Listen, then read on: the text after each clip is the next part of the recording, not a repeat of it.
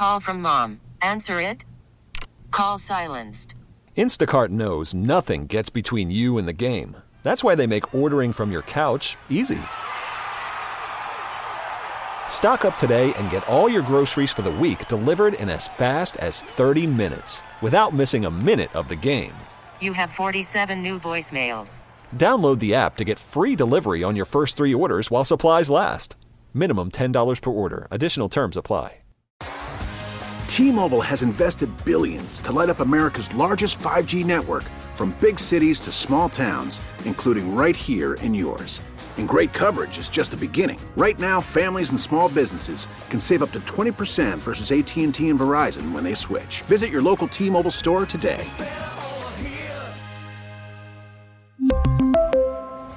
Plan savings with 3 lines of T-Mobile Essentials versus comparable available plans. Plan features and taxes and fees may vary. We are starting with Buffalo State professor Peter Yacobucci. Professor, thank you so much for joining us on this holiday weekend. Good morning, Joe. How are you? Doing all right. Now, we saw all these decisions come in last minute, and I think I asked you this exact same question last year, but I'm going to ask it again. Why do we see these 2 days, all these last-minute decisions made? Well, partly it's the workload of the justices. And so when a decision is made, a draft of the majority opinion will be circulated around with the other justices, and then the other justices suggest revisions, and then they may write a concurrence or a dissent. It takes time. So some of these cases were heard in November, some were heard in December, and it takes sometimes weeks, months to get it out. The court also has adopted a policy over the last couple decades of the most controversial, the most sought-after cases, they release right at the end of the term at the end of June. So the end of the term, when do cases start being heard again? They'll start again in early October. Oh, wow. All right. So as you know, as we have reported, there were some big decisions on Thursday, again on Friday. Let's start with that Thursday decision. I know you talked with Susan and Brian about this. So just a quick recap of the affirmative action decision. What did the ruling change for schools in America? So what it changed is it again tightened how schools can consider race. A lot of times it's being reported that schools can no longer consider race in an application. That's not quite true. A school can consider race, but only if the consideration of race relates to the upbringing of the student and how that race impacts the character or qualities of that student that they bring to the university. So what that means is it, again, makes it a little more difficult for admissions officers to consider race. It's not just a checkbox on a form, what race are you? Now it has to be specifically related to the upbringing of that individual.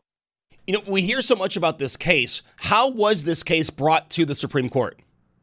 Well, this case was brought by students that applied at Harvard and students that applied at the University of North Carolina. Harvard being a private institution, North Carolina being a public institution.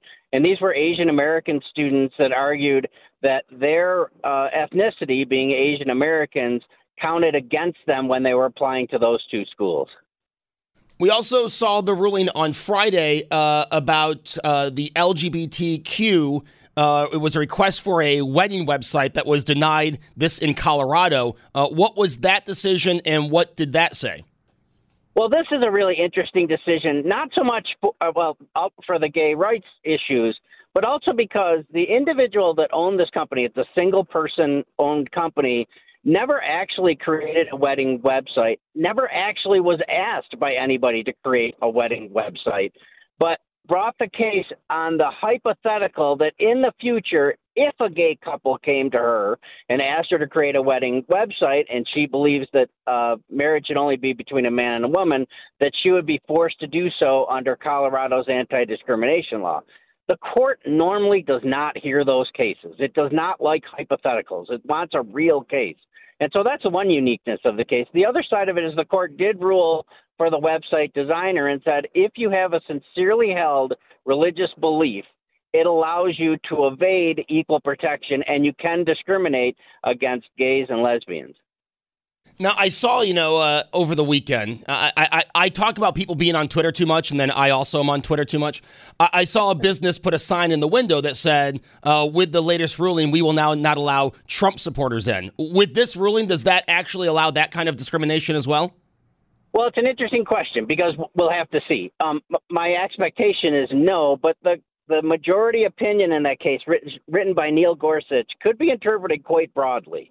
That if you have a reason why you don't want to serve some member of the public, okay, and since the late 1950s, and especially since 1964 in the Civil Rights Act, we've required all private businesses to serve others unless there is a valid reason, a safety concern or something like that. But this case may open the door for individuals to reject serving others for ideology, for viewpoints, for religious reasons. But we'll have to see. We'll have to see if these cases run through the court system.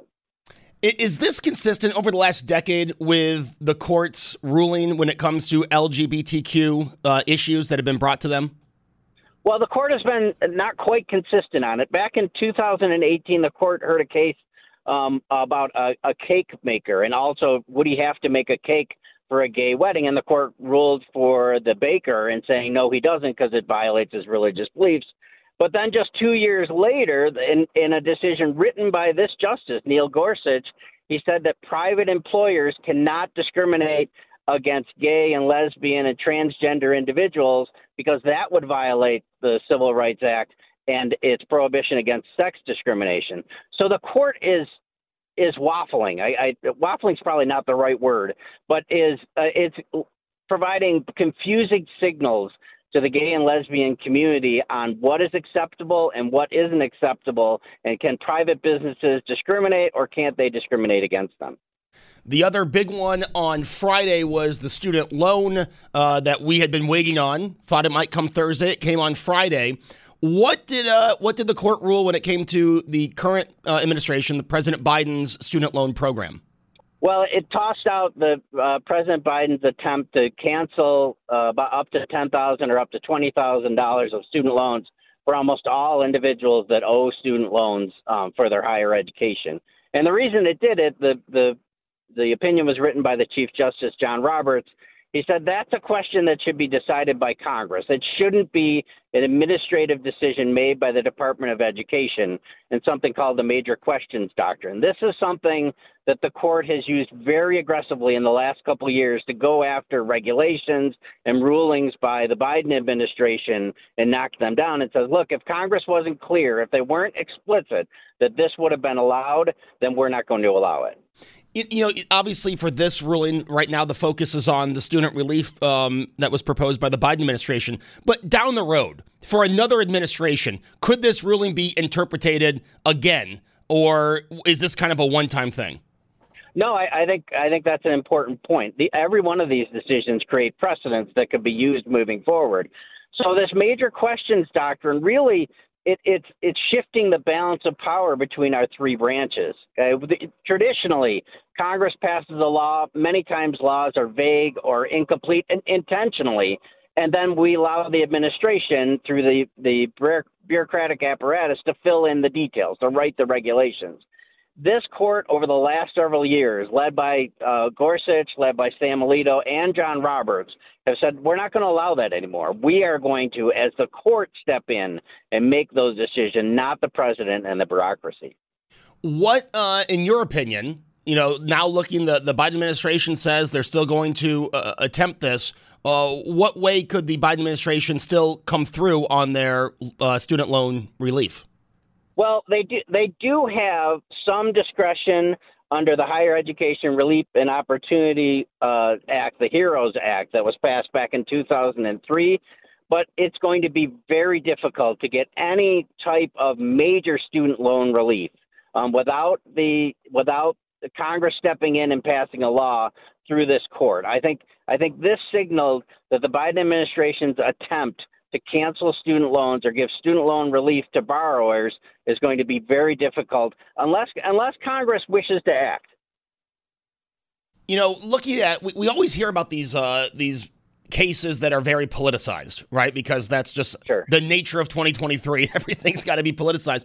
But in the last term, I mean, there were probably cases that everyone agreed in the Supreme Court. Was there anything in the last term that surprised you that maybe didn't get the attention that these cases got? I think the case that surprised me the most was the Alabama gerrymandering case. This court for the last decade has very much said how elections are run, whether it's a national election or state elections, is really up to the states. It's not a national province, and we're going to let the states do what they want. They can gerrymander, they can set up districts, they can set up polling booths they want. And yet this year there was a challenge to the district set up by the state of Alabama that the argument was that it was restricting African-American voting rights. The court has always rejected those, especially under John Roberts. But in a 5-4 decision, the court said, no, the maps that have been laid out by the Republican majority in Alabama do discriminate against African-Americans, so you have to go back and redraw them.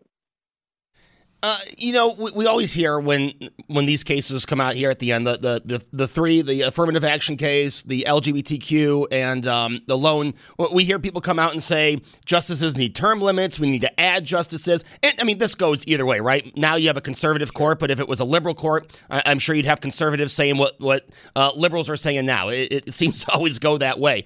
Do you think there's a reality at any point in the future that justices will either have a term limit or will have more justices in the court? I mean, I would say the best I could say is there's a very slight possibility, but slight meaning as minimal as you can as think. We have to remember that this is a court that is very conservative. It has a very conservative 6-3 majority. And the court has had a majority of the justices appointed by a Republican president ever since Nixon was president in 1972. But to change the composition of the court is going to require bipartisan action in Congress. And the only way that's going to happen is if both sides think that they could be successful by that change. That's very unlikely. Now, for those of you that hope that it could possibly change, it could possibly change if one of the parties gets a very significant majority within Congress, meaning more than 60 seats in the Senate. That doesn't appear to be the case anytime soon. So those people that are hoping for term limits, those people that are hoping for an expansion of the number of members on the court, your hopes are most likely going to be dashed. Is this the highest majority? This is just my curiosity. It's at 6-3 now. Has there ever been, a 7-2 or an 8-1 majority, one side over the other? Yep, and you have to go all the way back to the 1940s and 50s when we had Democratic presidents. We had FDR serving 4 terms. Then you had Harry Truman after him. So you had several decades of Democrats appointing every single member of the court. But ever since that time, as I mentioned, ever since the 4 justices were put on the court by Richard Nixon, the court has had a relatively even balance, usually 5 conservatives, 4 liberals. What has changed recently is the ability of presidents and the people they've tasked to do it in picking the justices and making sure the justice they pick really is conservative, really is liberal. You think of justices like John Paul Stevens, who was appointed by Republican President Ford, became one of the most liberal justices on the court.